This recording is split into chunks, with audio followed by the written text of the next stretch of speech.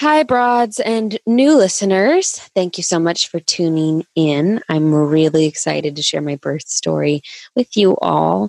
Jess and I recorded this episode earlier, but reflecting kind of on my birth experience, I was overwhelmed with gratitude, but also heaviness, knowing that there are so many aspects of privilege that played into this birth experience. Not only just from the simple fact that I'm white, but also that I am wealthy and healthy enough to experience a home birth with a caring, competent, licensed midwife.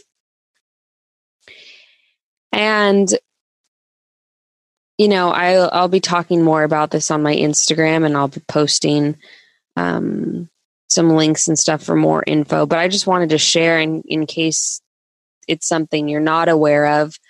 When I talk about what it means to have privilege to just even be white and give birth, the infant mortality rate for babies of Black mothers is double the rate of babies born to white mothers.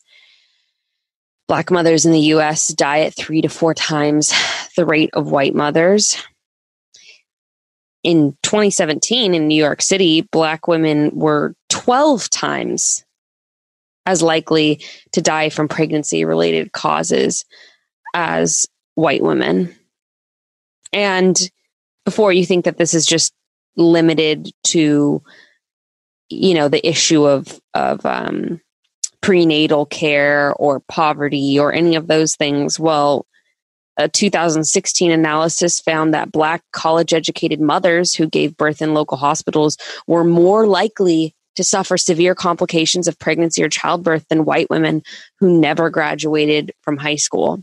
Medical racism exists. I mean, just to throw in a couple more stats and a little bit more information, half of white medical trainees, according to national surveys, still believe such myths, such as Black people have thicker skin or less sensitive nerve endings than white people. Another study revealed that Black patients are 22% likely than white patients to receive pain medication. So all this to say that we need to do something about this, and something needs to be done. Black midwives once pretty much birthed our nation. They handled the majority of the births in our country at one point, and now they make up 1% to 2% of our nation's midwives. So safe pregnancy and birth is a privilege, and it shouldn't be. We need to give Black women the power back to birth safely and birth peacefully. And Black women deserve compassionate care. So I just wanted to take a moment to say that before the episode. If you have the capacity to give financially, Chatty Broads as a podcast will be matching donations up to $4,000. And Bekah, will be also matching donations up to $4,000. So we'll be matching donations up to $8,000 to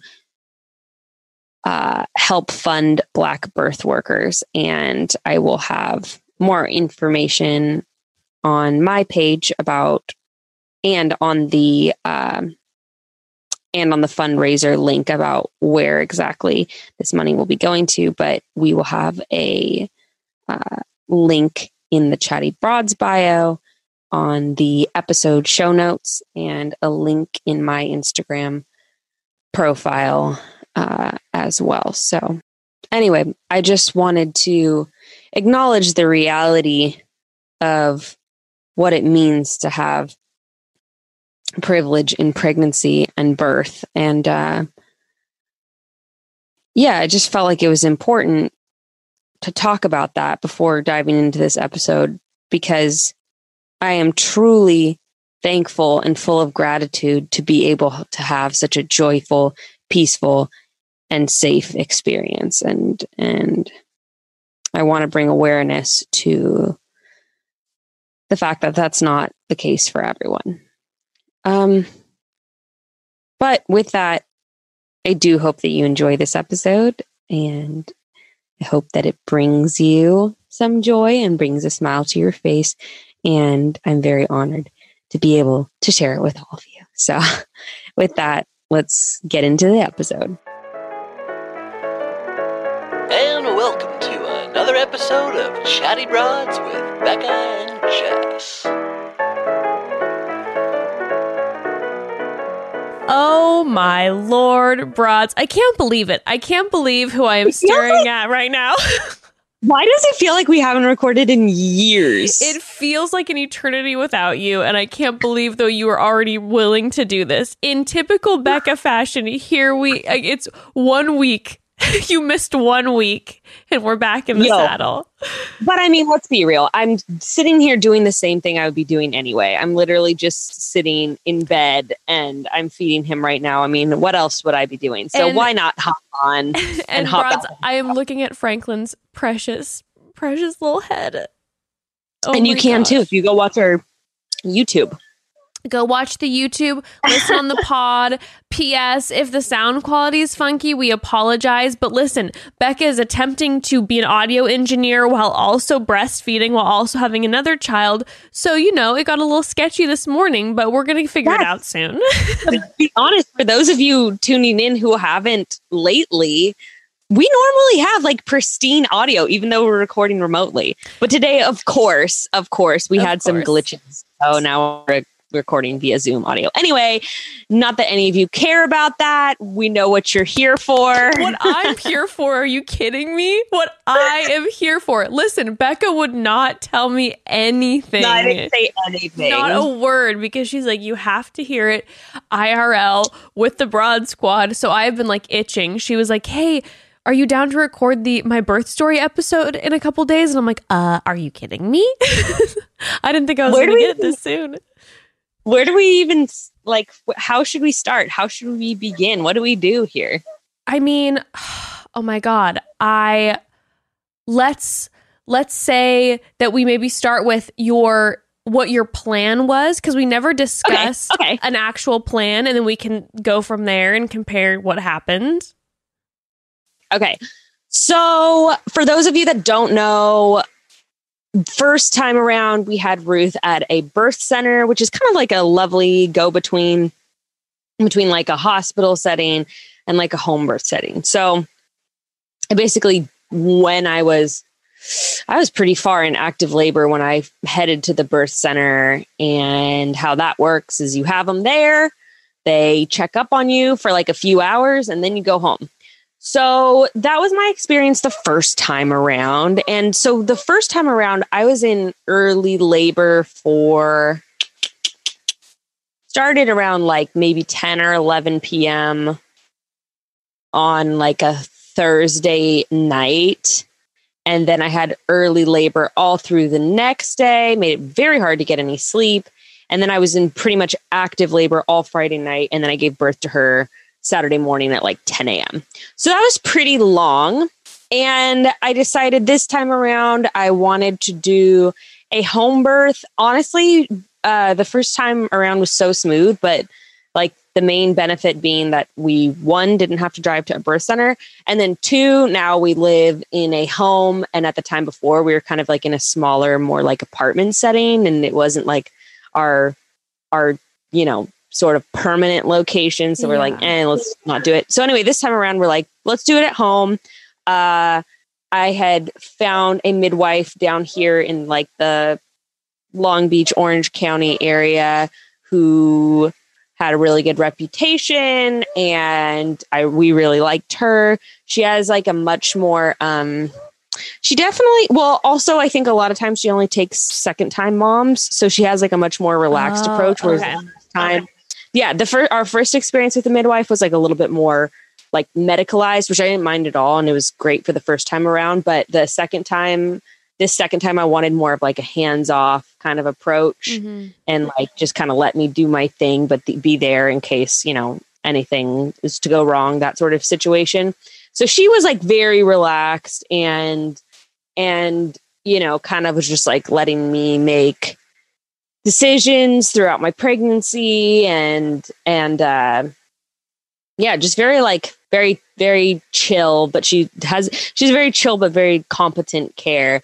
And so, yeah, I mean, I didn't really have a plan. Like my plan was, we had the birth tub that we were going to get. We also have the hot tub in the backyard, but like our house is right up against an alley and there's like lots of weird people. And I'm like, I don't know if I'll feel like safe or like, I don't know if I'll feel comfortable to be like vulnerable in the middle of giving birth, like in the backyard when I have all these like weird meth addicted people wandering around in the alley like 15 feet away, like lighting off fireworks and stuff. I would understand. Can you imagine you're just in the middle of giving birth to Franklin and there's just fireworks exploding behind your house? Literally, it has been crazy in the alley next to our house. So I'm like, I don't really think my midwife is like, your backyard's so beautiful. Let's do the tub. And I'm like, I don't know about that. All these stray cats are just like coming around. I'm like, not really. I'm not sure if that's the vibe I'm going for. I see where you're coming from, but so we got my friend Sierra, who came on and talked about sustainability like in December on the podcast. She sent me her birth tub that she didn't even end up using. She like mailed it to me from New York, which was so sweet. Oh my God. Yeah. And so I just had to buy you buy like a liner to go into it, and the liner's all sanitized and everything that we just pop it in. I'm just going to explain this because I got questions about it on my Instagram. Like you get a brand new like special sterilized hose, and you get an attachment to your shower or your faucet, and then that's how you fill it up, like from the faucet or shower into the tub. And then you get like a little sump pump once everything's done, and another hose. Or you don't necessarily need another hose, and you then pump the water like into the toilet, and then that's how you get rid of it. And then that's trippy because I was wondering about the getting rid of it process. It was super smooth. Really? They did everything in like 20 minutes. Yeah, you pump all the water into the toilet, and then you just wrap up the liner and put it in a plastic bag and dispose of it, and then the tub's totally clean because you have the liner. So, and then you just deflate the tub and bada bing, bada boom, you got yourself a kiddie pool for the rest of the summer. Here you go, Ruthie.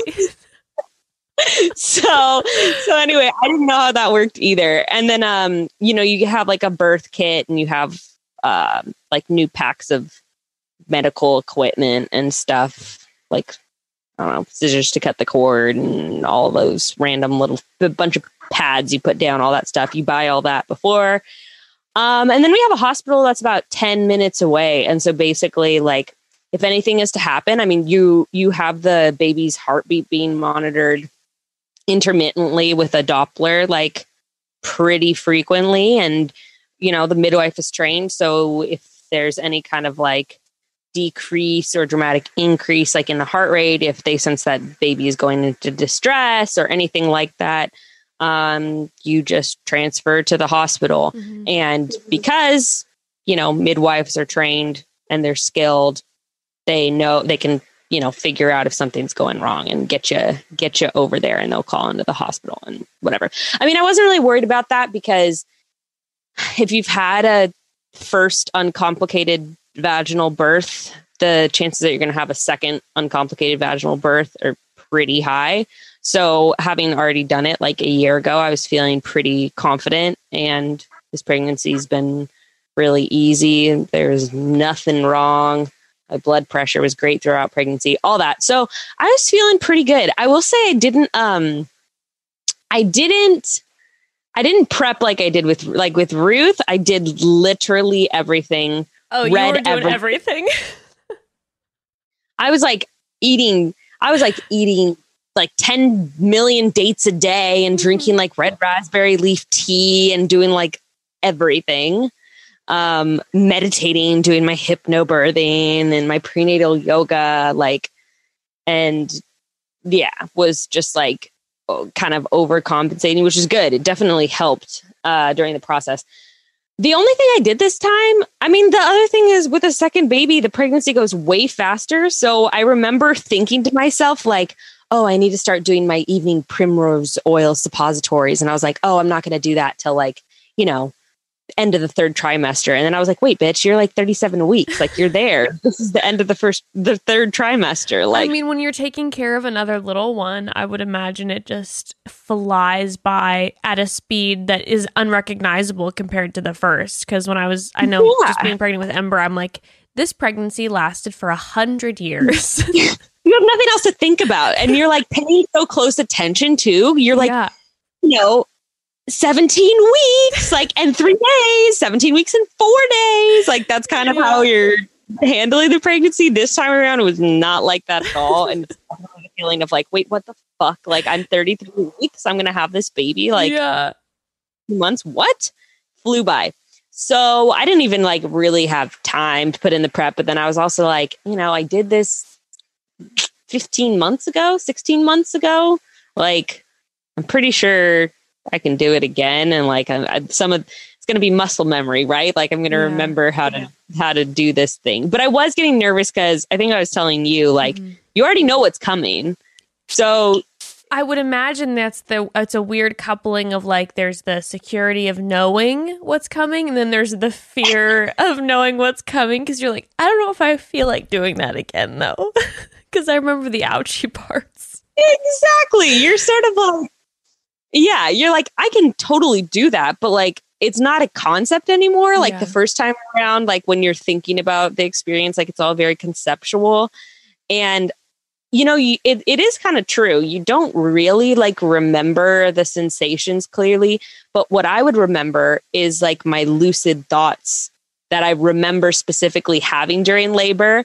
Like, I never want to do this again. And like that kind of. Oh, the horror. Or like, yeah. So I remember, I sort of remember those thoughts, and that was kind of tripping me out because I was like, oh, damn, like this will be interesting. But the one thing I talked about this with Ruth's birth story, I really like the one thing I was focusing on is I didn't want to push until I had to, because for all you first time moms out there, if you start pushing, like you don't necessarily always have to start pushing right at 10 centimeters. And Jess and I both did that and ended up pushing for like 3 hours, and we're fatigued and so exhausted and swollen. And I think, it does a number. It does a number downstairs. Like, I think in the recovery process, I'd imagine, because you're just putting so much like stress there. That was the one thing since talking with you over the past like year and a half, that's been my biggest takeaway, that I'm like, if I ever have another little one, I'm going to be pretty insistent on this, because not pushing 3.5 hours or however long it was too long. Yeah. And for me, like the first, God, I don't know how long, because I didn't have any concept of time, but for a pretty long time, I wasn't actually having the sensation to push. I was just like trying to push and was expending like so much energy. And what saved me is they're like feeding me little bits of banana and honey. And and after like having thrown up a bunch, like throughout labor and having had so little sleep, like, I don't know if I would have made it if I hadn't had those like little pick-me-ups. I was so tired by the end of it. Oh yeah. And then when she was born, I just like passed out. Anyway, so yeah, I know you and I had that shared experience, and I was like, I don't want that to be the case this time. I'm literally not doing anything. Like, I've heard some women will like fall asleep for like 2 hours once they reach 10 centimeters and then have the urge to push after. So I was like, whatever, I'm going to listen to my body. As long as baby's fine and everything, I'm just going to take my time and not push until I absolutely feel it. So that was the one thing that I had the intention of, and I kept really thinking on and meditating on. So let's get into I don't think there's anything else as far as the plan. I was planning on my mom being there. My mom had plans to come to Long Beach on my due date, and she was going to be in Santa Barbara, like in the area, a couple of days before. And I sort of thought he would come early, but I was also sort of prepping, like, who knows, maybe I'm going to go like 10 days over my due date. Like, could be weird. I don't know. I was trying to not, get into my head about it. But, yeah. I also like I was feeling really good, like I was with Ruth too, and everyone was saying like, you feel too good, and you look too good to like have a baby anytime soon. And I definitely had that feeling of like, yeah, I don't want to go 2 more weeks, but I definitely could. Like, it's not unbearable by any means. I mean, it was like I was getting really sick of just like sitting on the couch or even just laying down was uncomfortable because I felt like I couldn't breathe. But I felt pretty good. Broads, let's pause quick. We all have those days or weeks or maybe even months when something just feels off. You might not be able to put your finger on it, but something just isn't right. Anytime I'm not feeling myself personally, I have one surefire way to reset, and that's a great night's sleep. And in order to have a great night's sleep, you need the best sheets available, right? Come on. And that is why I switched to Ettitude. Ettitude's premium bamboo bedding is changing the way people sleep and live. Their sheets are different in so many ways, and you can absolutely feel the difference. They're so soft. After sleeping on Ettitude sheets, everything else just feels like sandpaper. I can't go back now. I just can't. And all of Ettitude sheets are hypoallergenic, which is perfect for sensitive skin. Plus, they're antimicrobial, proven to kill 99.9% of microorganisms. Why not try Ettitude? All of their clean bamboo bedding is 100% organic, vegan, and made without all of the harsh chemicals traditionally found in bedding. Better yet, everything is made sustainably, making Ettitude planet friendly. And if you're still not convinced, they offer a 30-day risk-free trial. If you're not fully satisfied, you can return your sheets for a full refund. I would be shocked. Broads, you're going to want to order from Ettitude because apparently people have been catching wind of the amazingness that is this company, and they're selling like hotcakes right now. So grab yours before they sell out for real. I'm telling you, this is one of those companies that we hear about from the Broads. I hear about it from all my family members. I got all of my family members Ettitude sheets. I think they love me still because of it. Like they were kind of iffy about loving me. I gave them the sheets. Now they love me forever. Ettitude sheets. They're soft as silk, breathable as linen, but at the price of cotton. You're going to love them. And right now our listeners will get 20% off their sheet set and free shipping. Just text CHAT, CHAT to 64000. The only way to get 20% off your Ettitude sheets and free shipping is by texting CHAT to 64000. That's CHAT to 64000. Now back to Bekah. All right. Okay, so let's talk about now when it started to kick in. So the night before, we did watch a scary movie with our friends, and I will remind you that the evening that I went into labor with Ruth, I was watching World War Z, and I'm terrified of zombies. And I was watching World War Z with my parents, and that's when I started having contractions and lost my mucus plug. The fear pops the plug out of you. I don't know. Granted, I was 40 weeks and 2 days when I went into labor with Ruth. And it was the night before my due date when we watched the scary movie. So coincidence, because, but it certainly could have helped. We watched The Invisible Man. It's terrifying and so good. Oh my God, I'll watch it tonight. I've been needing a good scary movie in my life. It's really good.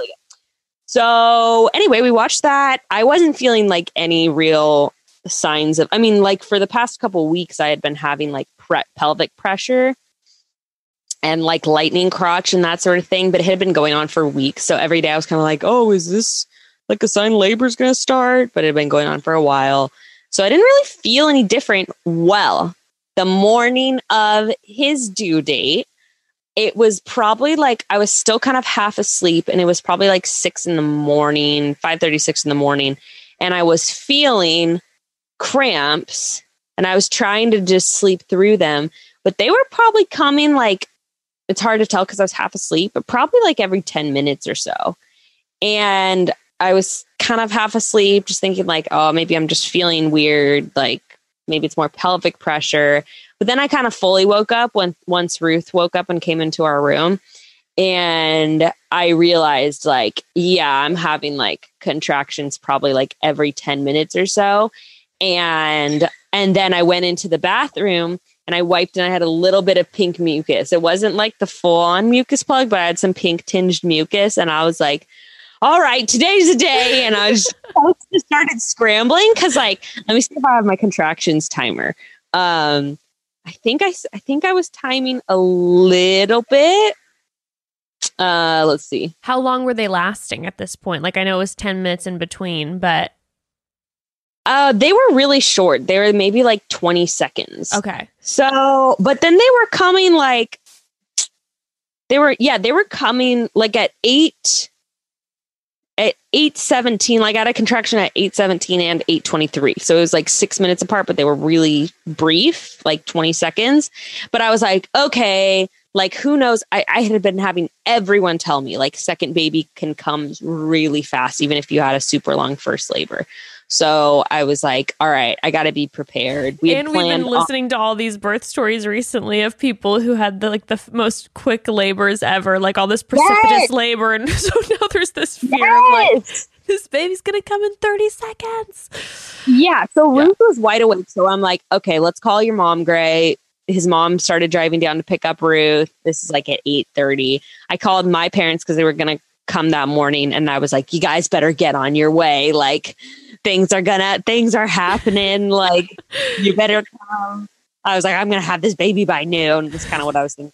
I mean, not really, but I was sort of like, it could happen. Your air horns are going off. Why?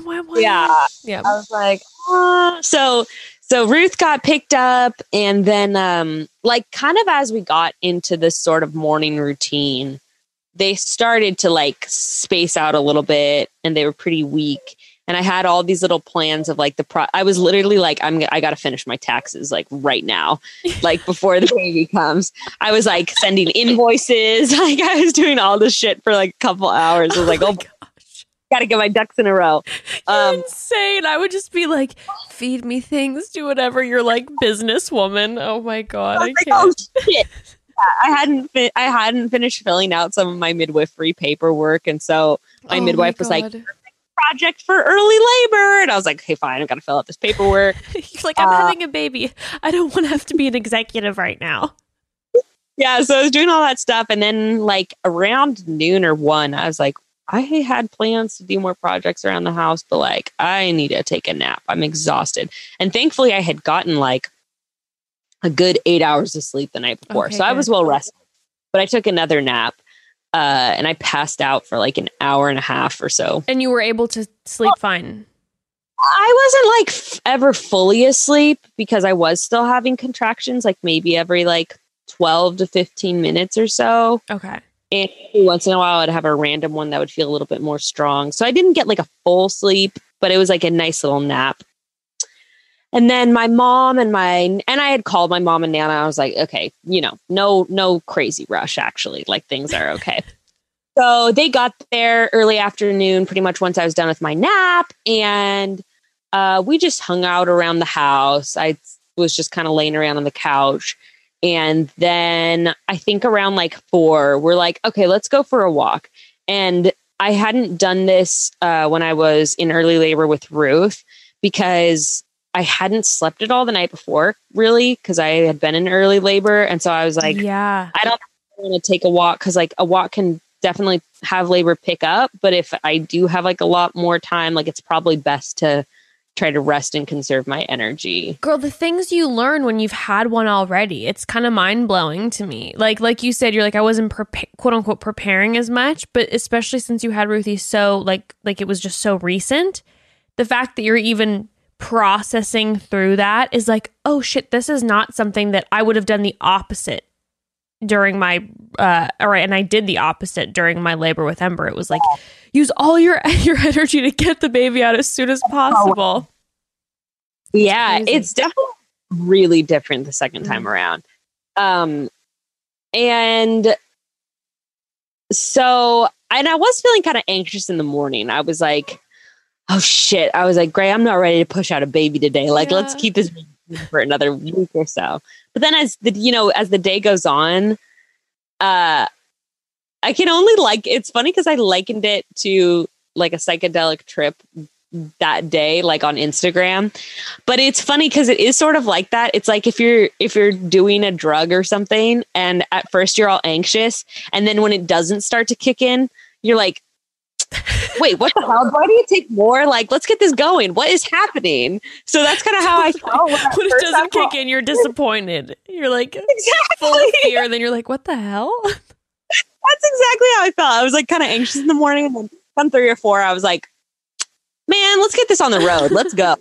So we decided to go for a walk. And it was just like, I had the intention too. I had the pushing intention thing.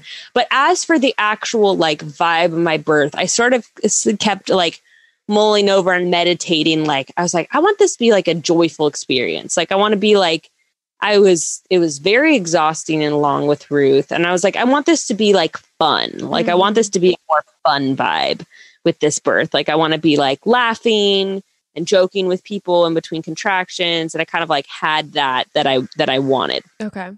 So, and it was just like good vibes throughout the day. Like we went on this walk down to the ocean, and like these guys pulled over in their car, and you're kind of like, why are these guys pulling over? And then the guy yells out his window. He's like, it's a boy, isn't it? And I was like, it is a boy. And I was like, oh, it was just like good vibes. And this other lady stopped on her You're bike. like, are you one of my followers? Thank you.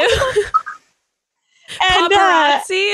it was so funny though, because it was like these 20-something-year-old like black guys in this car, and they like drove by and stopped, and then he's just like, it's a boy, and he's like, I knew it was a boy. And I was like, oh so my cute. God. Then this lady stopped on her bike and was like, we were walking down this hill, and she goes, when you come back at the top of the hill, you're going to be in active labor. Like, I just know it. And everyone was just had all these, like, was talking to us. And it was just like, it was just good vibes. And everyone was out at the beach, like playing Frisbee and like, you know, eating popsicles. It was just like, so, I it was bet so too, seeing a pregnant woman during the current times that we're in, there's just been so much loss, like with COVID. I'm sure seeing life, there's this like visceral reaction. I saw a pregnant woman walking about the other day, and I wanted to run up and just like kiss her, because it's just like, I see life and it's just beautiful, you know? So you're probably just like bringing all this joy to people walking around with your 3 generations. Sunny day. Yeah. It was, yeah, true. I was with my grandma and mom. It was just nice. So that was already like good vibes. And as we were walking, like my contractions kind of were picking back up. But I knew, I was like, what happened with Ruth is when the sun went down, and it was like 6 p.m. or so, because it was during the winter. That's when my contractions started to pick back up. So I was like, you know what? I bet it's like a weird primal thing. Like, I bet when the sun goes down, I'm sure my contractions are going to pick back up. So yeah. And then we went back home, had like tacos or something like that. And let's see when I got my timer out. I started getting my timer out. They didn't really pick up till maybe like 7:30 or 8. They started getting like pretty regular again. Okay. And it was pretty much when the sun went down. And they were like 30-40 seconds, like around 7:30, coming about every like 6 or 7 minutes or so. So I was just texting the midwife and the birth photographer, keeping them updated. And yeah, everything was coming pretty much every 6 or 7 minutes. And then the contractions started to get longer around like 9:30. Then they started to last like 45 to 50 seconds. So they were picking up like regularly. And at this time, what was really fun this time around for me is like with Ruth, I didn't like want to jinx the contractions. And so I didn't really like tell anyone I was in labor. I definitely didn't get on Instagram or any of that. But I had a lot of fun this time when I was like in early labor and the beginning of active labor, like updating people on Instagram. Oh my God. I was living for the vids. It was so I felt like so much joy and excitement getting like the you know, when you like sat down and you're like, okay, this is where we're at now and whatever. And it felt very like, oh my God, I don't feel like I've ever seen on Instagram someone in labor like talking. And it was like, oh my God, it was bringing back all these like fun memories. And it was just like, this is crazy. It was so fun that you were able to do that. it was cool. And then I liked reading through people's messages too. And of course, everyone is being like so positive and sweet and being like, you got this, like, keep breathing. You're doing awesome. And so like, that was really cool. And it was actually like one of those times where it felt really fun to be plugged into social media because everyone is like, everyone's just sending so much love. And that was just really cool and encouraging. So, but yeah, I was doing pretty well. I mean, like we were watching a documentary about babies or something on Netflix, and they were starting to get kind of,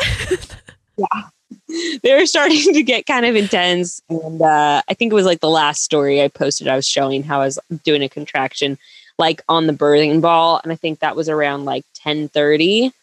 And they were at this point coming like every 4 minutes apart or so, and lasting about like 45 seconds. And so maybe it was around like 11. Well, I can tell you this much. Around 11:20, this is what happened with Ruth too. Around 11:20, I stopped timing my contractions. And that's when that's how I knew too. Like, you're in active labor when you're like, fuck the phone. I can't even like look at the screen anymore. Like, get this. And it was really cool though, because I had the same contraction timer app as I did when I was laboring with Ruth. So I could literally scroll down and see where I was at, like what things looked like when I was in labor with Ruth. And they were actually like really paralleling, which was kind of crazy. I was like, oh my gosh, like at 10 p.m. when I was in labor with Ruth, like contractions were coming like every 5 minutes and lasting this long. Like, oh shit, I'm like at the same place right now. Oh my gosh, that's crazy. Yeah. And it was really cool. I mean, actually, like it's sort of insane because my signs of starting labor were pretty much exactly the same with him. And, I started labor on my due date, started labor with Ruth like 40 and 2. So pretty close together. And, ultimately he ended up being 7 pounds, 8 ounces, and she was 7 pounds, 10 ounces. So super close in weight. And with the actual labor, my early labor was basically cut in half because I had about 24 hours in early labor and I had about, give or take, and I had about 12 hours in early labor with him. And then pretty much same with active labor. I was in active labor with her for maybe like 14 hours. And with him, it was like 7. So like literally everything was like cut in half. And that's wild.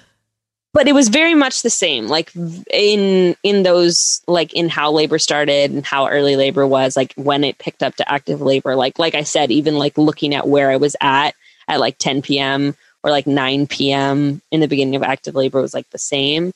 So I guess I'm just very predictable because like, I don't know. The pregnancies are similar. I mean, all of this, it is pretty interesting.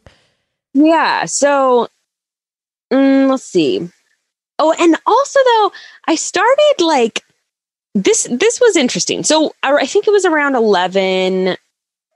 Let's see. I can look it up in my texts. Wait, can I ask something quick? What was the nausea? Yeah, what was the nausea situation for you this time? Because I know that you were throwing up, that you were feeling sick. I'll get there. Okay. I'll get there. So I called them at. Oh wait, no, I called them in the morning. Yeah, I called the birth photographer and the midwife in the morning because I was like, you guys, like I don't know what's gonna happen. Like, I could be having this baby anytime soon. Like, who knows? Well, I think I called them at like 11 or 11:30. I called the birth photographer and the midwife, and it definitely is helpful second time around too. You kind of know when it's like more real shit. Yeah, when it's getting real serious. Because the first time, it was rough. Like the experience with my doula was weird, and I like wasn't sure. I was sort of convinced I wasn't actually like in active labor for so long. And then for those of you that haven't listened to Ruth's birth story, like basically my mom was finally like, I think we should go to the birth center. And then when we got there, I was like 9 centimeters dilated. But I just didn't. Yeah, that was crazy. We'll link Ruth's birth story in the episode notes here. Oh, so you all can parallel it. Yeah. Do the strings across. Uh-huh. So the midwife and the birth photographer got there around,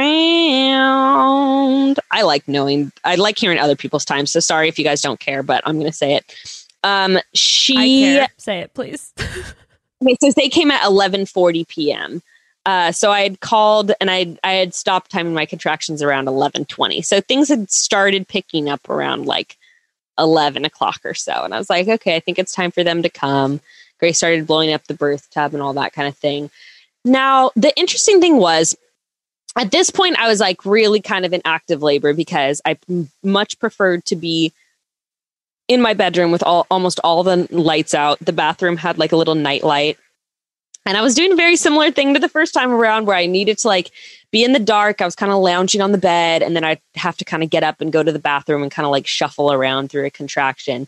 The weird thing was, though, that I didn't experience the first time is I was super, super in my head during active labor. Like I had listened to so many birth stories. I mean, I was listening to the birth hour like every single day. Yeah. And I've been like immersing myself in so many different people's stories. Like I couldn't shut off my brain.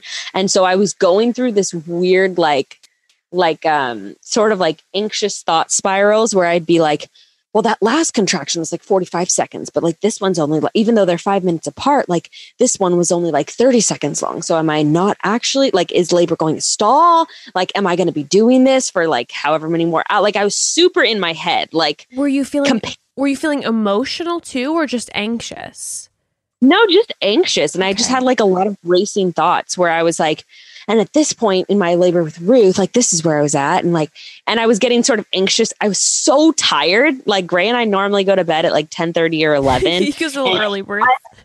Yes. And so it was like 11 o'clock. And I was like, oh, dude, like if I have to do this all throughout the night, like I'm going to be so goddamn tired. And so I was kind of thinking about that. I was like, I don't want this to go on for another 12 hours. I'm going to be exhausted. Like I kept saying, I was like, I just want to go to sleep right now. Like I'm sleepy, but I have to go through these contractions. And I was just like having all these weird racing thoughts. And that was something that I didn't experience with Ruth. And so the whole team, like my midwife and her 2 assistants and the birth photographer and my grandma and my mom and Grayson, like I didn't mind them being there, but they were like all out in the living room. And I started getting sort of like if anyone was talking loudly, I'd be like, in a contraction, I'd be like, you need to like stop talking. Like you guys need to be quiet. Shut the fuck up. Like a lot. I know. And then I started laughing in between the contraction because there's this woman on Instagram who was, she basically live streamed her birth and she was doing it to raise money for Black maternal health. But like she had a super short labor and I was cracking up during her live stream because she was like literally screaming at her husband and her sister because they'd be like talking like in like while she was having a contraction, like even just whispering, and she'd be like, shut the fuck up. Shut up.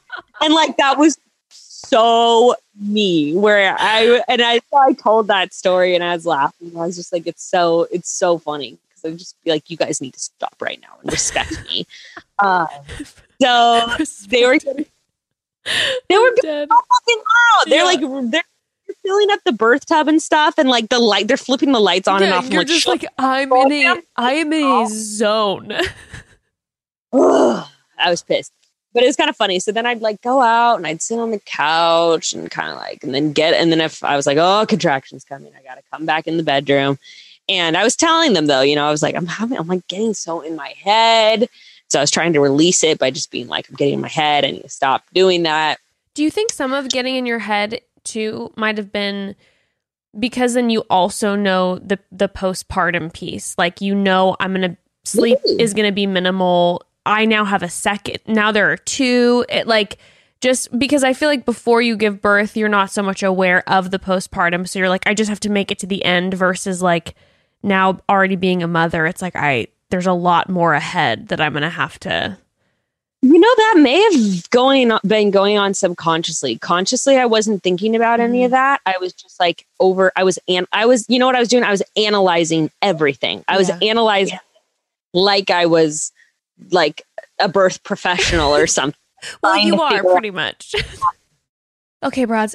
I don't know about you all growing up. I wanted braces so badly, right? Around the 3rd grade, I was dead set on getting braces because I wanted to get all those different colored bands like my friends and get to leave school early for the orthodontist appointment. I mean, what kid doesn't like the sound of that? Well, be careful what you wish for, because I did get braces then. And then I got them again my freshman year in high school, and it was the worst, okay? Not only were they painful, they were a huge pain to clean. And true story, this is true. At my freshman homecoming dance, I had a pink dress that matched my pink cast because I had broken my wrist, and also matched my pink braces. It was a pink nightmare. I'm so grateful looking back. I'm so grateful that I was able to have braces, but I can tell you, things would have been a whole lot better if Candid clear aligners had been around back then. Candid clear aligners get you all the results of traditional braces without any hassle. The average treatment length is only 6 months, and you'll start to see noticeable results way before then. Plus, the whole thing is effortless. The aligners are delivered right to your door, and the treatment includes monitoring by your orthodontist the whole way through, for a fraction of the cost of braces. A fraction. It's pretty wild. It's a huge deal cost-wise. It's still insane to me just how expensive braces are. With Candid, a straighter smile is available to everyone, as it should be. Plus, the entire process is prescribed and monitored by an orthodontist. Some other aligner sets leave you to just kind of cross your fingers and hope it's going okay, which isn't my style because, mom is a little bit of a control freak. But with Candid, you're leaving it to the professionals. So, are you ready to take the first step towards those straighter teeth? For a limited time, you can get started with $75 off by using code CHATTY at candidco.com/chatty. That's candidco.com/chatty, candidco.com/chatty, and use code CHATTY for $75 off. That's candidco.com/chatty, enter code CHATTY. Here's another thing, broads. On a different note, if you've ever had major job envy over someone with a quote-unquote creative role because it looks so fun and inspiring, I'm going to let you in on a little secret. There's a ton of not creative work that goes into these projects as well, and I speak from experience when I say creative roles are so fun, but the non-creative work behind that cannot be as fun. And I'm so happy I found out about Issue, because now I can do what I love, like create content, and they handle all of those extra details. Broads, this is a godsend. Issue is perfect for creators, marketers, designers, publishers, any job that needs to create content, which is basically every job nowadays. Issue is the all-in-one platform to create and distribute content you've been searching for. I can't tell you how many hours I've spent pre-issue editing content only to have to reformat it a million times over to fit each specific platform. And I know it might sound dramatic, but it'll make you want to freak out. Okay, so with Issue, you can create it once and distribute it everywhere. Everything is easily optimized to post on your website and social platforms like Instagram and Facebook.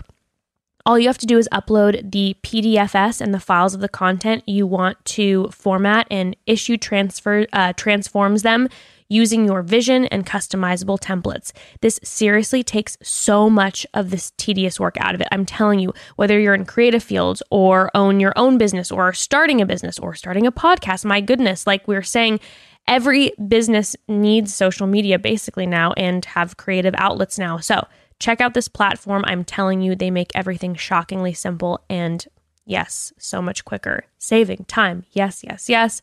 Best of all, it's free to get started with Issue. Go to issue.info/chatty to sign up for your free account.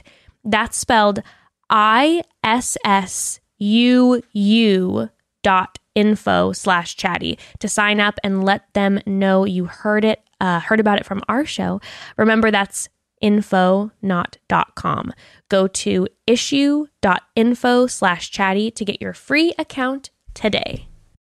Yeah, and it's also interesting because with Ruth, I didn't get checked until we got to the birth center. So I didn't have any gauge of where I was at prior. Like, I didn't know, like, oh, this is what it felt like when I was at 5 centimeters or like at 3. or 7 or whatever. And it's really interesting. I do sort of wish I knew for each birth, like where I was at in different stages. Cause I know some people will dilate from like a 3 to a 10 in like an hour, you know, or some people will stay at it for like 3, 4, 5 hours or whatever. I have no idea. But I do know that I just kept saying like I'm getting really in my head, and I was in here and I was taking turns with, I was definitely though, the theme for this birth was I felt much more like independent. Like I sort of needed my mom like throughout the whole labor the first time. And I still did need like someone, like I would lean on my mom or I would lean on Gray. Oh my God. You know what I forgot? I was very emotional though about Ruth not being there. And since she had got picked up that morning and she was with my mother-in-law, I was like, I said at the end of the day, I was like, God damn it. Like if I knew I was in early labor, I was going to be in early labor all day. Like I would not have had Linda come pick her up. Yeah. Like I was like, I really wish she was there. And I was getting really emotional in active labor being like, I miss her. Like, I wish I got to spend all day with her. So I was actually really emotional about that. And I was I was like sitting on the couch in between contractions at one point, like crying to Greg. Cause I was like, I miss her. And like, I wish she was here. Yeah. And I actually text Linda and I was like, I want her to come. Like, I want you to bring her down in the morning. Like if I have had the baby, like I want you to come, like, at her drive down, like during her first nap, because I want to see her. And so I had like text her that at like 10 p.m. because I was like, I want my baby. So I was feeling emotional about that. And at one point I had a moment with my mom and we were both crying because I was like, I'm your baby and like Ruth is my, and like, you know, like I just love her so much. And then you're here. And so that was emotional. But, so then it got to the point, I want to say this is like maybe like 12:30 or like 1 or so. I don't remember, sometime around then.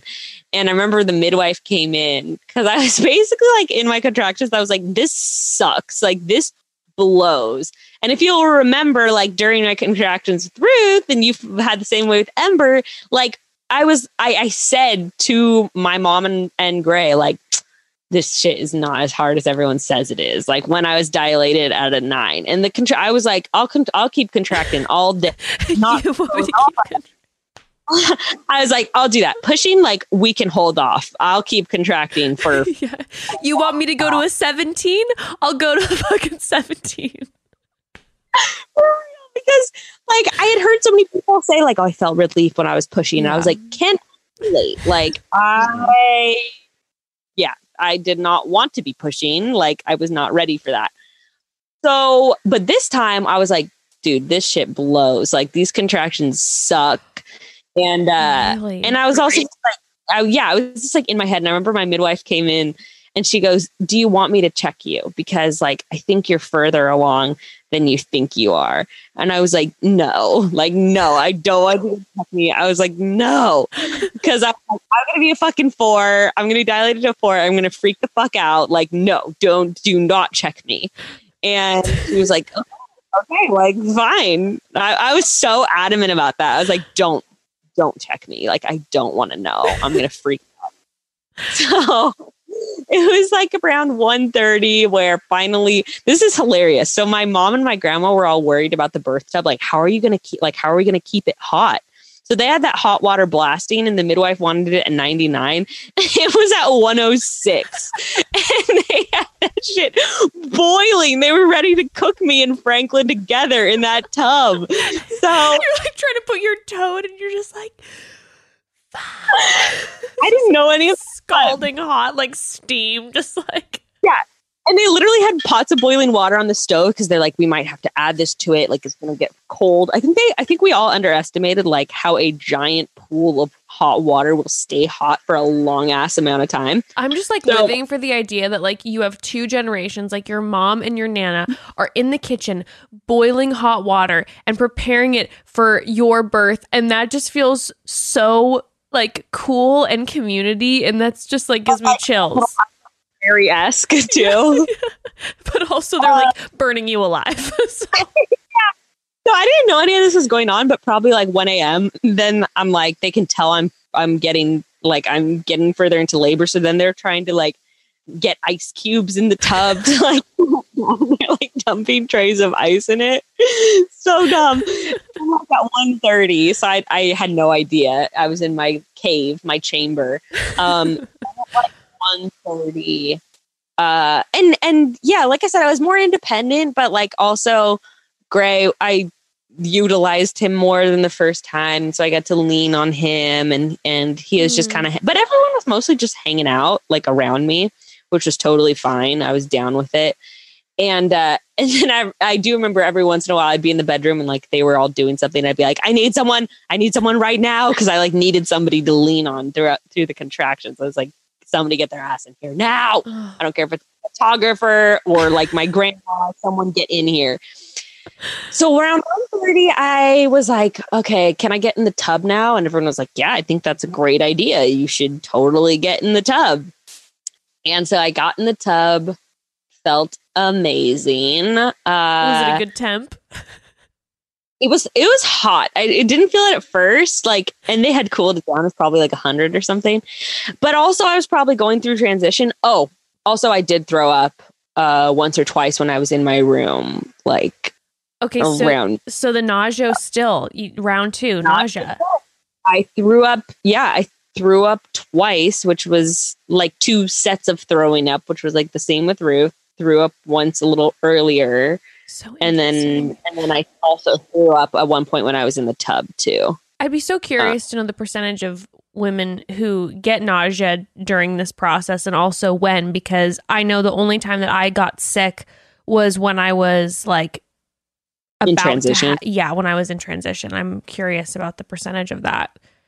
I think that's pretty common, but it's interesting because the same, like I threw up once when I was like earlier at home, like around 3 a.m. Yeah. And then I threw up at like 8 a.m. This is when I was in labor with Ruth, like when I was actually like in transition, like basically right before I started pushing. And it was similar this time too. I think I threw up probably around like midnight or so. And then I threw up like probably at like 2 a.m., which was pretty much just shortly before I ended up. I'd be so curious to know if the first throw up for you is at the same centimeter both times. And that's what I'm saying. And I think it's probably just like 6, bleh. Or 7. But maybe at the beginning and end of transition. I don't know. So when I got in the tub, I was like burning hot. And I don't know if that's because I was going through transition and because the tub was hot. But everyone's job was to like have books fanning me. So everyone's around me fanning me. Did you instruct them to do that? Great. Yes. Grayson was literally in the rocking chair, just fanning me. Make sure it's a good book. No bullshit. I need to look good for the photos. They're all just sitting around fanning me. Yeah. When anyone would stop, I'd be like, you gotta start fanning me again now. Wow. I was in the labor, stalled out a little bit for maybe like 10 minutes. And then things picked like right back up. But I was like falling asleep in the tub, hanging over the side of it, like in between contractions.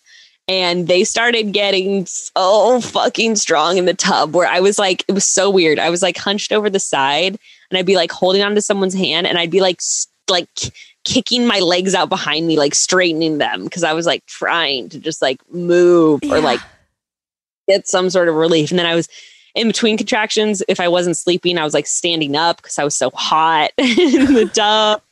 And they'd be like, do you want to get out? And I was like, no, I just need to do my thing. And so you're just bright red. You poor thing.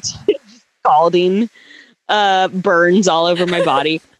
So I was like, let's see, I got in the tub around like 1:30, and that I was having those really strong contractions for maybe like 45 minutes or so. Fun fact, I did not get checked at all during my whole pregnancy or during my whole labor. I didn't get checked once. Not once? Actually wow. Not once. Throughout my whole pregnancy and my whole labor. That's wild. It was kind of cool, actually. I was like, that's sort of neat. It's like super.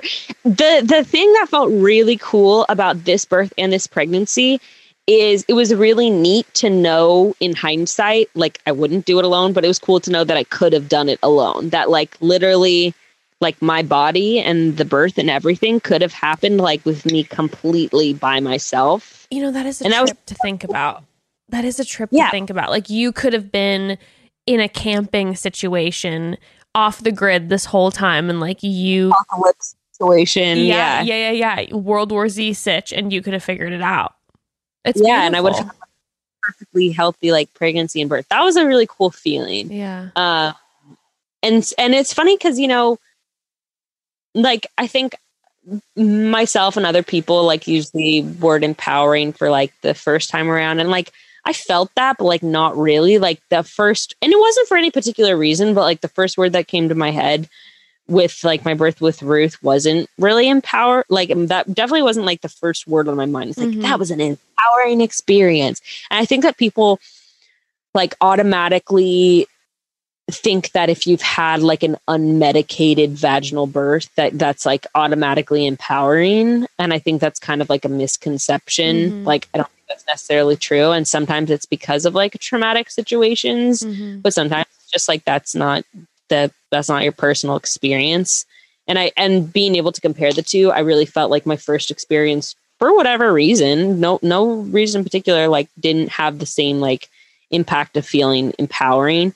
Like I felt like I survived is kind of how I felt the first time around. What would be the word that you would use with Ruth's birth? Like survived. Like that's kind of how like I felt. And it felt like good that I survived it and that I made it through. But like, I wouldn't say like it was empowering. And like, you know, I feel like I've been talking about it like as if the first time around was totally traumatizing, and like it wasn't. It was like it was a great experience. Yeah. And there was like a couple things I would change, but like it was awesome. And like I still felt like even though parts of it were hard, I was like 100% I'll do it again. And it wasn't like the most excruciating pain. You know, we've talked about this on other episodes, but I just want to make that clear. Like, it's not like it was a traumatic, excruciating experience. Like I said, when I was fully dilated, I was like, this isn't that hard. Yeah. But yeah, it's interesting because like being able to compare, I didn't really feel like my first experience was empowering, but this one definitely felt that way. So I was having those crazy contractions in the tub and they were awful. And I was starting to feel like the feeling that I had not felt the first time, where I was like, I am ready to get this baby out. Like I will. You had that feeling? Yeah, because the contractions fucking sucked. And I was saying to my midwife, I was like, Lindsay, is this going to be over soon? And she was like, yes, you're really close. Like, you're good. And I was like, okay, because this better be over soon. Like, I am not doing this for like 5 or 6 more hours. Like, hell no. But I knew from listening to birth stories and stuff, I was like, okay, the moment when you're like, I want a fucking epidural, I'm over this shit. Like, a lot of people say that's like right when you're getting close to the end. And so I was feeling it. And I hadn't felt this with contractions the first time, but this time I was like, it's funny because I'm still self-aware because my mom and grandma were there. So I wanted to be like, fuck throughout the contractions, but instead I was just like, oh my God. But I was verbalizing like that. You're just like, oh Lordy. There's a couple contractions where I was like, oh my God. And that's all I could say through them. And I was like, oh my God, straight up like that. Awful. And then, dude, craziest fucking feeling. And then all of a sudden, so like I still had my bra and underwear on, and then I felt a snap, and my water with Ruth didn't break until I was getting examined. And then I think I don't know if it broke because of her examining or if she broke the waters. I'm not really sure, but either way, that's when they broke. But my water broke in the tub, and I felt the snap, and I don't know if I felt the drop into my pelvis or not. I think maybe so, but I like immediately, like, I don't know how I ripped off my underwear so fast. They're just like breakaways. Yeah, like so quick. Because I was like, in that moment, all of a sudden I was like, holy shit, he's going to come out like right now. And this is not what happened. But I was like, oh my God. So I like ripped off my underwear. And it's funny because I remembered you saying like it's like a rubber band. Yeah. And I totally felt that rubber band. It's a weird feeling, right? And then that drop, it's just like, hurt at all. No.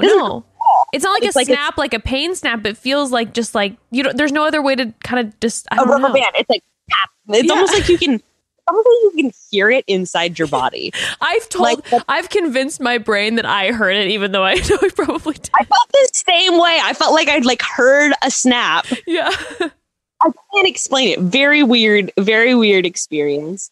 But so I felt that, and I felt my water break. And very shortly after that, I felt in such a tangible way. So I don't know if you felt this, but I didn't feel it the first time because I was slowly pushing down the birth canal and out for like 3 hours. I didn't really feel it. I like started feeling, it doesn't really feel like, I don't know. It didn't feel like I expected it to feel, but I started feeling his head making his way down the birth canal. And my vocalizations and the way I was making sounds suddenly shifted to be like, I can't even explain it, but I started making like pushing sounds. Like I could feel like as I was vocalizing, I was like bearing down as I was vocalizing. And I could literally, I saw it like in my head. It was like, I saw the birth canal and I saw his head like moving down it. And I like felt him moving down my birth canal. And it felt so fucking good because I was like, oh my God, like the contractions are over and I'm about to push him out. Like I'm about to, and that was sort of a little mantra I had been doing where I was like, it's funny. I didn't feel this way with Ruth either. I didn't feel like stoked to meet her. And that sounds kind of fucked up, but I was just like kind of trying to get through it. It's new. Yeah. Yeah. And I was like, I don't know. I didn't feel both my pregnancies. I'm not the kind of person that's like, it's just not me. I don't know why. I don't feel like, oh, my baby. And like, this is my baby in my belly. Like, I just don't personally feel that kind of connection. And I didn't feel super connected to Ruth right after she was born. I was just kind of like, holy shit, we made it through this. Like, and I felt that way all through postpartum too, is like, you and I are just surviving through this together. Yeah. I don't really know you and my life is really hard right now. Hello? Like that's how, who are you? That's how I felt through the newborn phase. Yeah, no, I feel you, girl. I did not feel what you're talking about though with that drop. I did not. I felt the drop, but the shifting in. No, right. You feel. I felt that with Ruth, like the drop into your pelvis, but not the birth canal. I did not feel that. Definitely not. Me neither. And I felt, it was like I saw him in my head moving down the birth canal. And I was just like, I'm going to, and that's what I've been saying throughout labor is like, I'm going to meet my baby.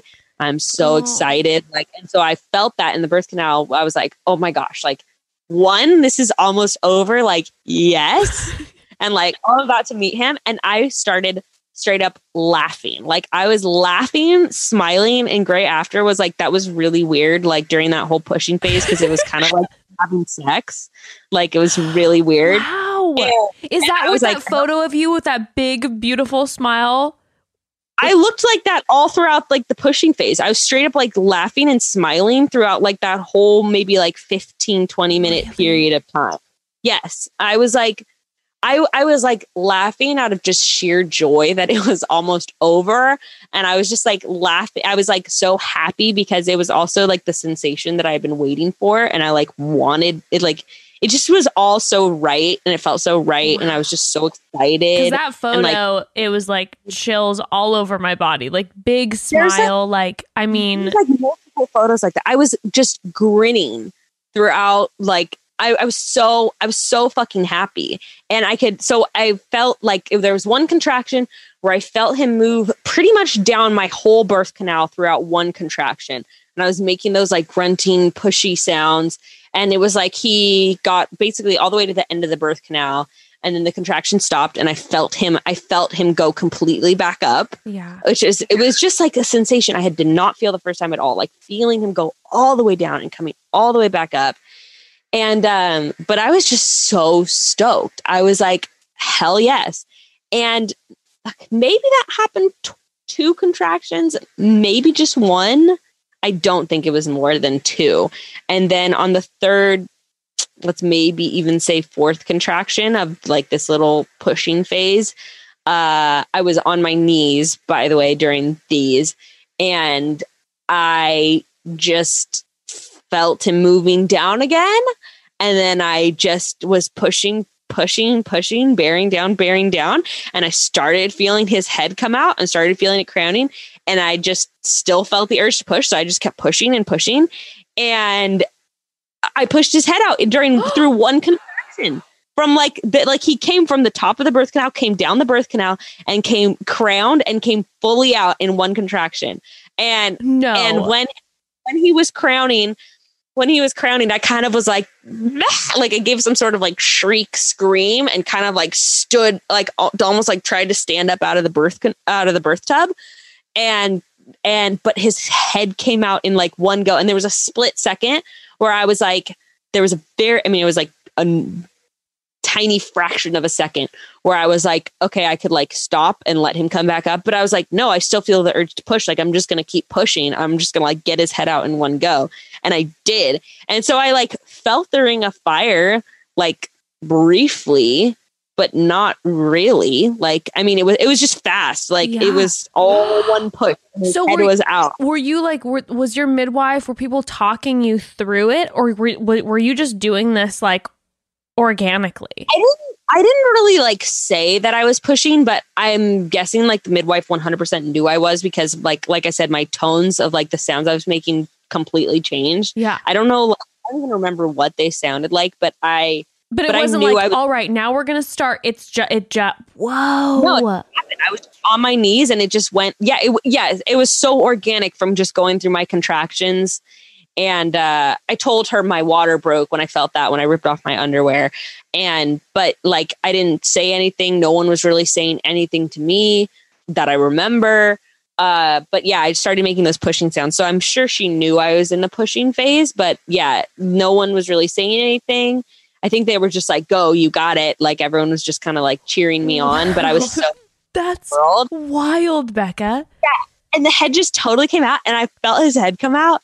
And it was like the bet. Like I think especially after that first experience, I was just like, fuck yes, was like the feeling. I was like, yes. And then that's when I was just like, I'm sure I was laughing when I was feeling him move down the birth canal and like in between those contractions, because I just knew what was happening. And it was just making me so overjoyed. And then when his head was out, I like flipped around.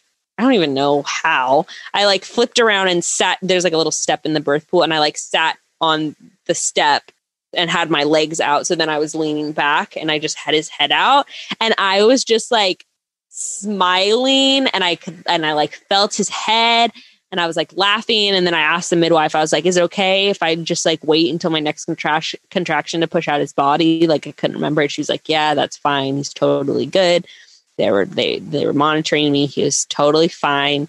And so I was just like laying there waiting for my next contraction. But I was like, his fucking head's out. Like, this is amazing. Like, this is, oh my God. Like, I was just on cloud 9.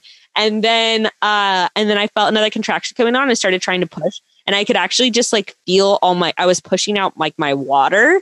Like I could just feel, and through all this labor and everything, I had my eyes closed like throughout almost everything. And you were just visualizing. Yeah. And I don't think I even like opened my eyes until his body came out. I don't really remember. I maybe looked down to see his head.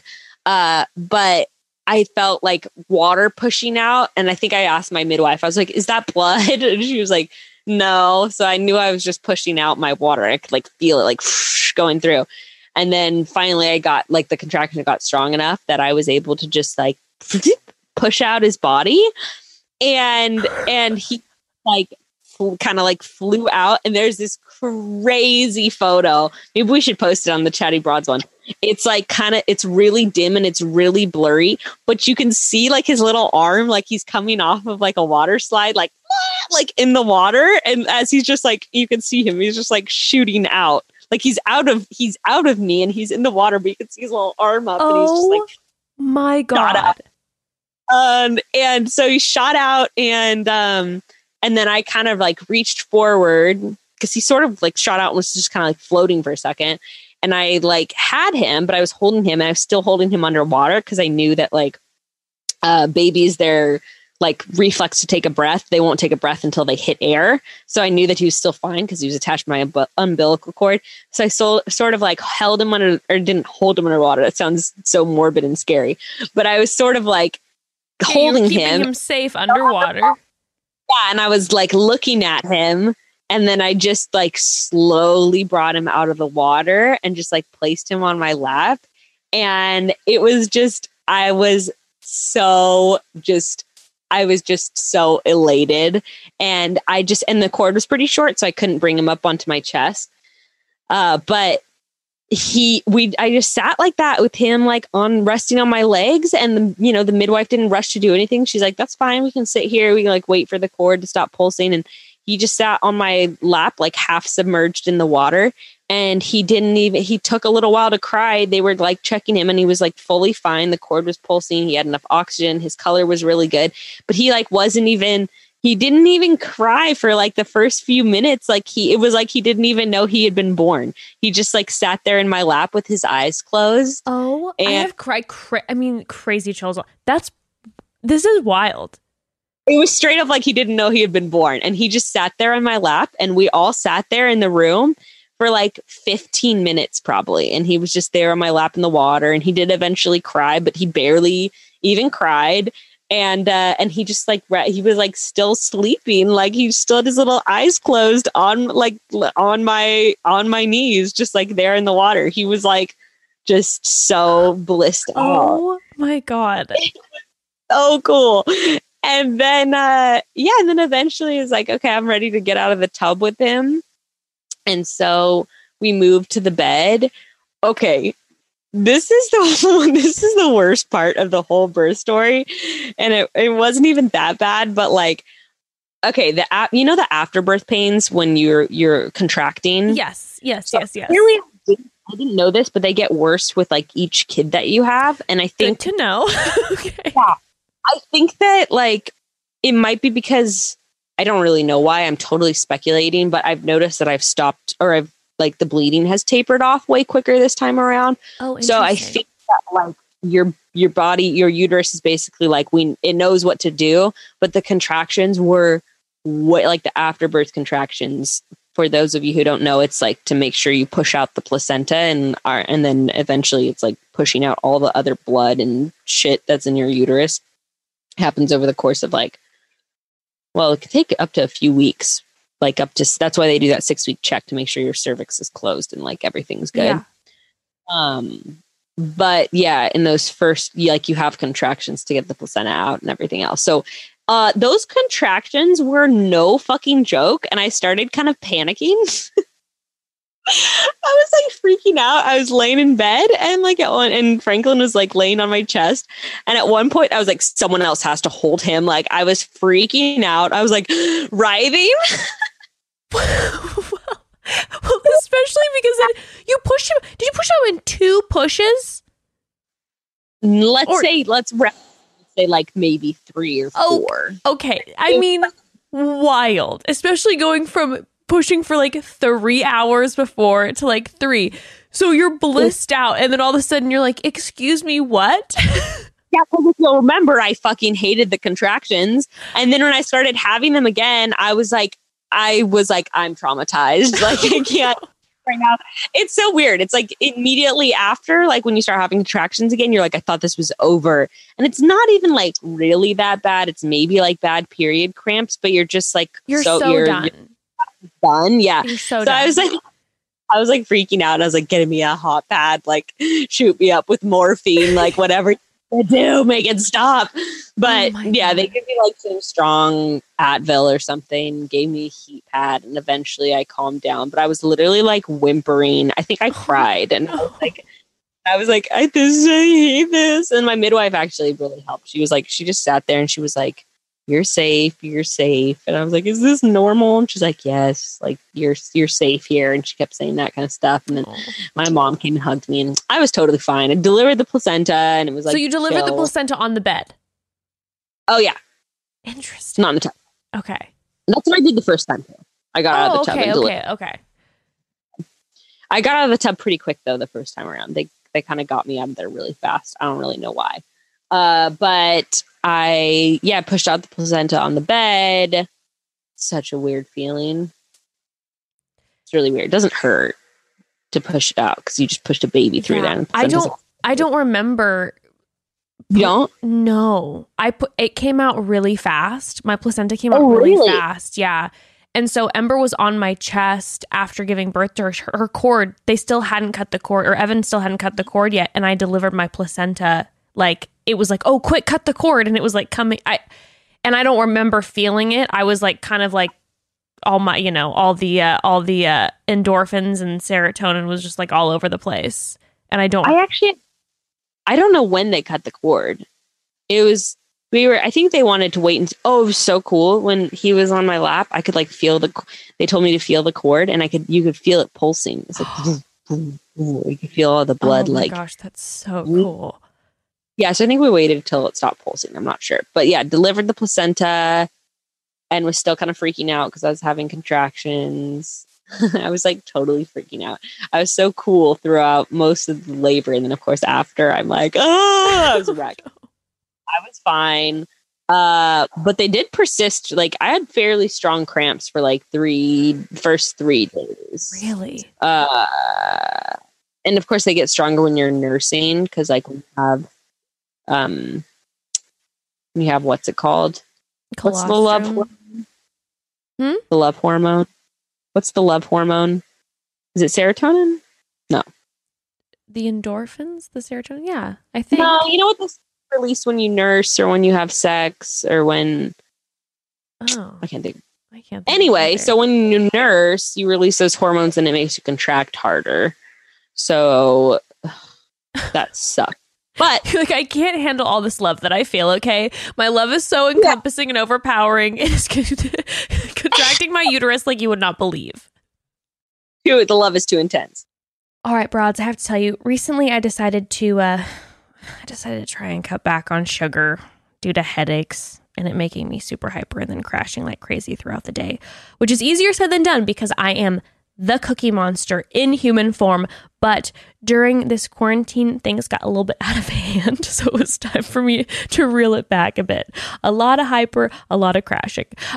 Unfortunately, cutting out sugar means cutting out like all of my favorites, like cereal, or at least that's what I thought until I tried Magic Spoon. My God. I love cereal. It's one of those classic comfort foods that just seems to fix any bad mood or stressful day. But the nostalgic cereals of our childhood are full of chemicals and sugary additives.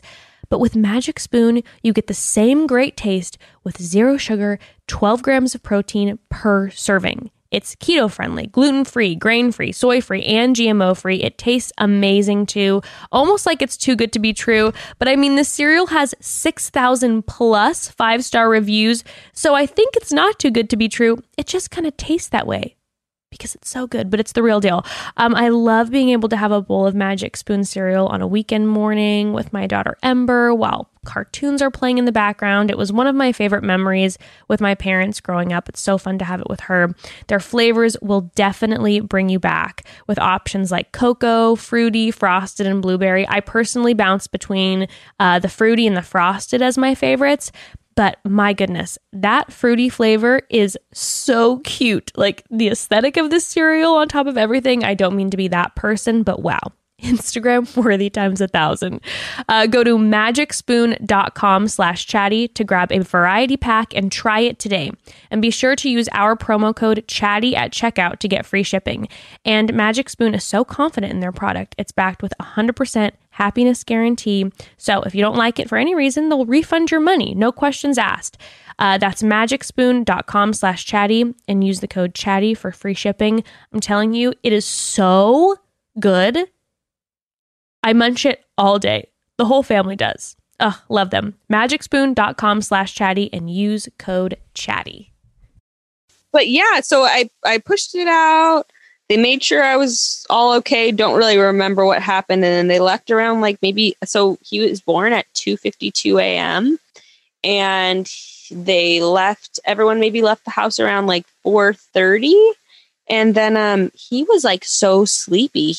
We got him to latch a little bit, but he Gray held him. So I slept for a couple hours, and then he brought the baby into the room. And then the baby and I both slept for probably like 4 hours after.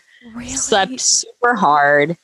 Yeah. And then that whole first day, he was sleeping on Friday, he was sleeping like almost all day. So I asked the lactation consultant and postpartum doula who we had on the show, Lauren, her episode's fantastic. She was like, honestly, it's like really normal for babies to sleep a lot during the first day. And so during the first day, I could barely even wake him up to feed him. And well, then he was up all night that night, but like eating all night long. He's just binging. He's just like, God, I'm starving. Yes. But that first day was so chill. And anyway, yeah, the crazy thing, Jess, that I know you will 100% appreciate, like, you know, that feeling when, and I'm sure a lot of people can relate to this if they've had a child and birthed vaginally, you feel so like swollen and heavy in your like vagina and butt, and everything is just like you need to sit on a donut for like 3 weeks is how it feels. Yep. No swollenness like at all. I had like a superficial tear, like a high superficial tear, but midwife was like, it could maybe do 1 stitch, but she was like, I think I'll just irritate it more if I stitch it. Like it'll heal fine. Like 0 swelling. Like if you looked at my vagina after giving birth, like it would probably look kind of fairly normal. Like I could feel that it wasn't swollen like at all. And when I peed, I could pee without crying. I still, of course, doing like my crow pose peeing because I was terrified of the pure horror is unreal. And you, what? It like didn't even hurt. And like now, I swear to God, like almost, and I also don't feel that feeling like we talked about where you feel like that hollow like feeling inside your vagina. Yeah, like there's a balloon in there. Yeah. Jess and I talked about how like the whole 6 months, like you don't feel like your actual vaginal opening is like wider or looser, but it's like the inside feels sort of cavernous. It's like there's like a blown up balloon kind of in there, and like the balloon knot is like the opening. Yeah. That's I felt the exact same way. It's so weird, but I don't feel that at all. Like everything feels like virtually normal. Now, do they say that it's because of like you're pushing, like of how quickly it happened? Because I haven't asked. I'm not sure if it's because of. I'm sure faster pushing has something to do with it. Like I'm sure because we were bearing down for so long, like that has something to do with like the swelling and like all our of that. Butts were about to fall off because like I probably was bearing down too hard on my ass the whole time instead. Yeah, I don't know, but I don't know if it's just like the second time around, your body knows what's going on, or because the pushing phase was so fast. But like I like physically and down there, I feel and felt like incredible. And I just can't even like the emotional aspect. Granted, I'm getting a lot more sleep this time around. I guess I just because I know how to do everything, like sleep deprivation hasn't been as crazy. Okay. I think I kind of knew, like I just sort of have my rhythm and my way of doing things that I remembered from just doing it like, 9 or 10 months ago. I was still feeding Ruth a couple times a night. So I'm sort of like, I don't know, I'm just like in a rhythm already. Yeah. Sleep deprivation hasn't been that bad. And then like if I feel any kind of any kind of like emotional, like if I feel sad or if I feel any of these things, I just sort of remember it's going to be over really soon. And I don't know, this has just been like, it's never easy. And there's definitely moments, like I have moments where I'll start crying. Like I started crying about Gray not cleaning out a pot of mac and cheese like I had asked him to. And it's like that kind of thing, and that happens. I'm like, okay, like I'm not normal right now. Like I might look and sometimes feel normal and I might kind of act normal, but I'm definitely like still not normal. And I'm trying to like remind myself that because I don't want to push myself too hard. But like, it's not hard for me to get up and like walk to the kitchen. Like it's just been night and day. So anyway, that's Franklin's birth story. And then, he was only born like 10 days ago, but I feel really good. So I'm just trying to like force myself to rest. And honestly, he's like, this is the funny thing too, when you have a second, I'm like with him and I'm like, I thought this shit was hard. Like he sleeps most of the day. What was so hard about this? Like, and Ruth just like running around, like putting things in her mouth, and you're just like, oh my God. Exactly. Yeah. Yeah. Because like, I'm sure you remember, you're like, I can't take a shower. Like, I can't get anything done. And then you're around a newborn again, and you're like, what? You're like, oh. No, there's that thing, like you said, with the first, there's because it's so new, and you're like, oh my God, it's my baby, and you're so concerned about so many things that it's almost like you just end up staring like at all hours of the day, just staring at this little nugget that's not moving at all and is just sleeping. And you're like, no, I have to keep watching him. I gotta keep watching him. Or like you can't set them down, or like if they start crying for half a second, you're like, oh my God. It's like, I'm a bad parent. It's just like, oh my God, I have to soothe them immediately. I do not feel that way. I'm like setting him on the bed. I'm like, I got to go brush my teeth. I got to go give Ruth a snack. Like, I know he's fine. There's this part of you, even when like they're just born and they cannot move, that you're just like, I have this feeling that Ember's about to hop up and take off and run out the front door. You never know with her. She's 10 days old, but I don't know. Like there's just that fear that's just all encompassing. The first time I left him on the couch, I was like, wait a second, he can't move. And he can't move. That means I can leave him anywhere where Ruth can't get to him virtually. Like loopholes. This is really easy. Yeah. Anyway, that's kind of been the funny thing. I'm like, with Ruth, I'm like, oh, she's hard because she can literally kill herself at any turn. Yes, at you any have moment. To keep all eyes on. Also, so when I'm around, she like kisses his forehead and like, it's so sweet. Well, I walk into the kitchen the other day to go get something, and I walk back into the living room, and she's standing over his swing, hitting him as hard as she can, like straight up arm above the head, whacking in full force. And I tried not to overreact, but I was like, okay, like we're not going to do. I was freaking out. I was like, I've got a full on psychopath. Like the minute I think around, he's like, I will show my superiority. You ruined my life. I'm going to cook you in the oven when mother's not looking. Like it was so scary. So that's the only thing I have to protect. I have to be his protector and protect him from Ruth trying to murder him. Yeah. I would imagine now it's like when I saw you, a post of you wearing him, like I know for myself, I didn't wear Ember often the first like 6 months. I was very much just so concerned and just like literally just looking at her for 6 months. I would imagine now it's like, yeah, you can just kind of throw him on more, be like chasing Ruth around the house. Oh, girl, we had a call the other day and Ruth woke up right before. And so I was like, put him in the carrier, put her in the stroller. We're going for a walk. So during the whole call, I was like all out of breath. And I was like, so, what but I just had her in this. I was like, this is the only way I'm going to get this done right now. Let's go. Like, it's just, I don't know, it's different. You're just more relaxed as a parent. Probably that has, I'm sure, than your actual birth experience, which like you're saying was so empowering. Like, again, obviously, like you have to take care, like you have to know and be generous with yourself. But I'm sure there's that feeling of like that empowerment, those moments, especially throughout the day when you're doing that, when you're like, I'm pushing a stroller with my first child. I am wearing my second child. I gave birth a week ago and I am on a conference call and like, I am alive. And it's just like, obviously every birth experience is so different for everyone and every birth experience is empowering. But for you to be able to... Or can be empowering, yeah. Yeah. I mean, wow. But no, I definitely feel like my midwife or someone was checking in on me, like asking how I was processing the birth. And I definitely felt like I wouldn't change a single thing.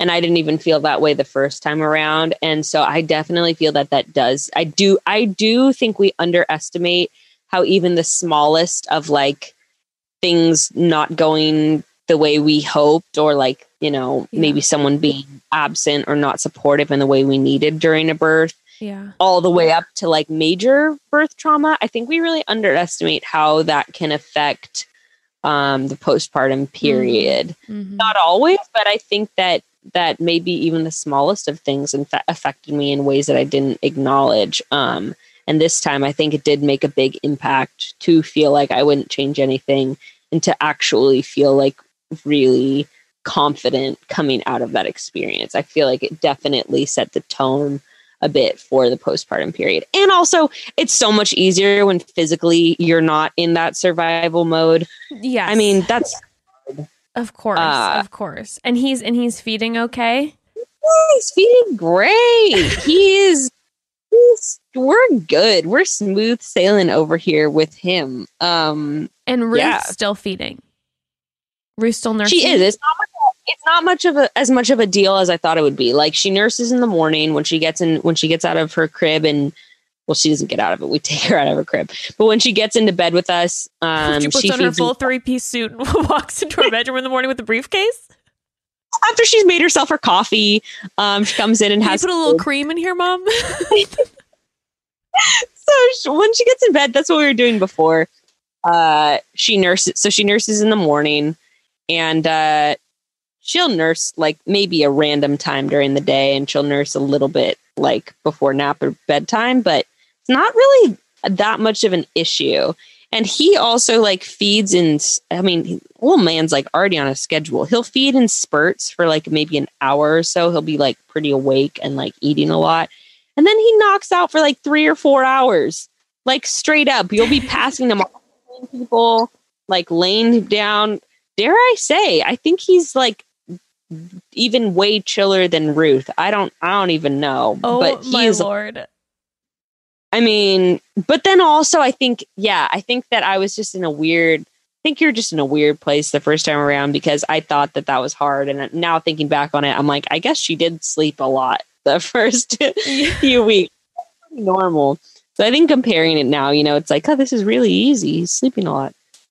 So yeah, just getting adjusted into the new normal. Oh, and also Gray's gym opened up that Friday. So AKA the day he was born. Listen, here's the thing. Saw that.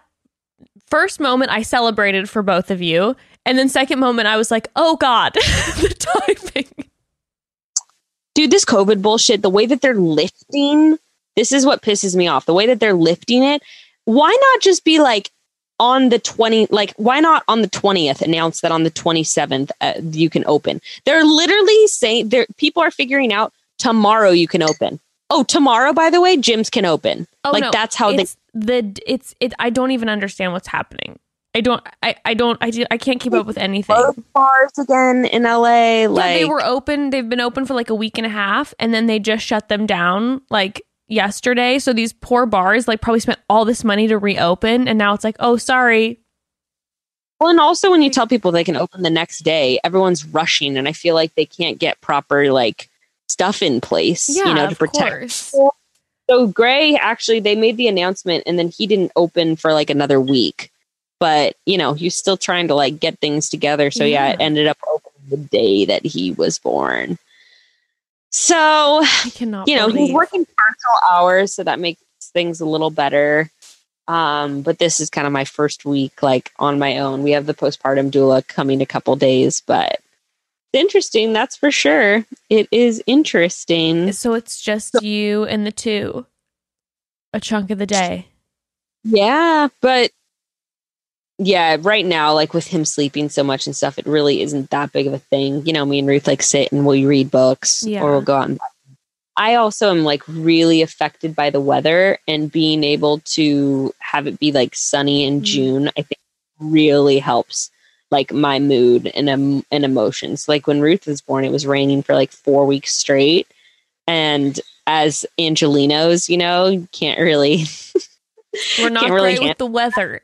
You know, what's funny is I felt the same way. Ember was born, you know, at the end of November. And so it was gloomy and it was cold and rainy for those few months. And it was like, I felt so low. And then I remember as soon as, she was like 6 months and the sun popped out again, it was just like, I'm living life again. And it just felt so nice. Exactly. It was just nice to be out and feeling like the sun on your skin and kind of like, you know, feet like barefoot on the ground, looking up into the sun. It just was like, oh. Yeah. And like having a backyard is amazing. Yeah. So being able to be in the sun and be in the backyard. And it's also is kind of nice because like in LA County, things are starting to like open back up. So it sort of feels like it's sort of a strange like convergence of like the world sort of like opening and then like I'm not pregnant anymore. And so everything is sort of like in this transition all at the same time. And like it's warm out. And so people are coming out more. It's all kind of like a nice, it's all sort of a nice, feels like a like collective transition. So yeah. Anyway, that's that. I'm not going to ever be able to get over this whole pushing situation. Honestly, like, I know you don't want to have any more kids anytime soon, but if you were ever to in the future, it's like, I want you to be able to feel that night and day experience. No, you literally just, you saying that, I was like, I don't really want to give birth right now because I'm not ready to have another child, but like part of me wants to feel it for like a second. Like I just want to like feel that feeling again for a second. I have to say, it's like, that's why I was like laughing and smiling. I was just like, this is so awesome to like feel. Yeah. But then at the same time, like you said, your contractions were like, this is, they're pitiful. They're horrible. Like, so God, it's just so interesting to me, like how there were so many similarities between the two, but then there were so many drastic differences. You know what I didn't feel the first time around is like, I didn't feel that feeling of like when the baby's there, all the pain just melts away. I even said, I was like, I still feel the pain. Like I felt after Ruth was born, I totally felt that this time. And like, I do already feel like a week later, like I've forgotten how much everything sucked. And I'm like, yeah, I would totally like right after the birth. It was the same thing. Like with Ruth, I said, maybe next time, you know, we'll just do the hospital epidural route. Like, I'm totally fine with that, doing that for baby number 3, if baby number 3 is ever to come. Yeah. And then already a week later, I'm like, no, I don't even remember it being like, I sort of could do it. But I'm like, I'll do it again. Like, it was cool. It was great. So, oh my God, I can't believe it. And there he is. Can I see him finally? Oh, Mom. Oh my God. Forget how small and helpless and just he's just so little. Oh my gosh, you do produce, you and Gray, I gotta give it to you. You guys make beautiful also children, but beautiful newborns, because I mean, Ember looked like an old man elf until she was about 5 months old. Like, it was pretty, like, I kept looking at her and I knew I loved her, but I was always just like, damn. You were aware that she wasn't that cute. Evan and she came out and we started to laugh. Like when we looked at her, we're like, oh my gosh, she's so funny looking. Like she just wasn't. I have to say, like, Ruth was cuter as a like first newborn than he was. I even said that like right after he was born, like when we were still holding him in the water, I go, oh, Ruth was a lot cuter as a newborn. She came out like with these big cheeks and these big luscious lips. And she was just like, ready for my photo shoot. I'm so hot. I'm such a sexy newborn. I can't help it. No, he's so precious, though. He's so Yeah. precious. Oh, I'm so happy for you, and I'm so happy that you feel good and that it was such a good experience. And I'm proud of you, and you're a fucking badass, and you're an inspiring queen, and I love you. And I love him, and I love his name. Love you too. I know. I know. The name thing was so dumb. It was like we just couldn't like ever agree. Like there were names that we both liked, but then we're like, they don't fit him. We went through like every fucking name imaginable, and then even Franklin, we were just like, yeah, he looks like a Franklin. Like it literally got to day 5, and I go, Grayson, we're picking a name by the end of the day. I'm over him not having a name. I am over this. A name. He needs a name. And then we're like, oh, Franklin, like the little turtle, and you know. There's something about him being like really sleepy that makes me laugh and thinking his name is Franklin. He's just a little sleepy Franklin. Sweet, sleepy little turtle. Oh, really, so sweet. And Frankie's cute. The name Frankie's cute. I know I feel like a lot of girls are named Frankie right now, but whatever. He's so sweet. Frankie Jane. Frankie J. Franklin. Apparently Frankie J is the Jonas Brothers' youngest brother. Oh, wow. Frankie J. Well, we hope for Frankie J that he will get the spotlight, not be the fourth brother. Not be the Kevin or the Frankie of the brothers. Poor sweet Kevin Frankie. I mean, at least Kev got on stage. You know, Frankie's just their biggest fan, which God bless, you need your biggest fan. And we appreciate Frankie. Not everyone can be a part of the parade. Some people have to stand aside and clap, you know. Exactly. We all have. Oh my God. Okay, I gotta go. Yes. But it was lovely. And I'm so excited to be recording again already. This just feels maybe 2 weeks ago, but I'm I love it. It enriches my life. Babes, we are happy to have you back. I am happy to have you back. It was but a week, and I was just alone without you. So I love you. Well, and next week, yes, correct. We're back to 2 episodes. Back to 2 episodes, and episodes. We still have been releasing 2 episodes a week, and we'll announce those episodes and what they're going to look like next week.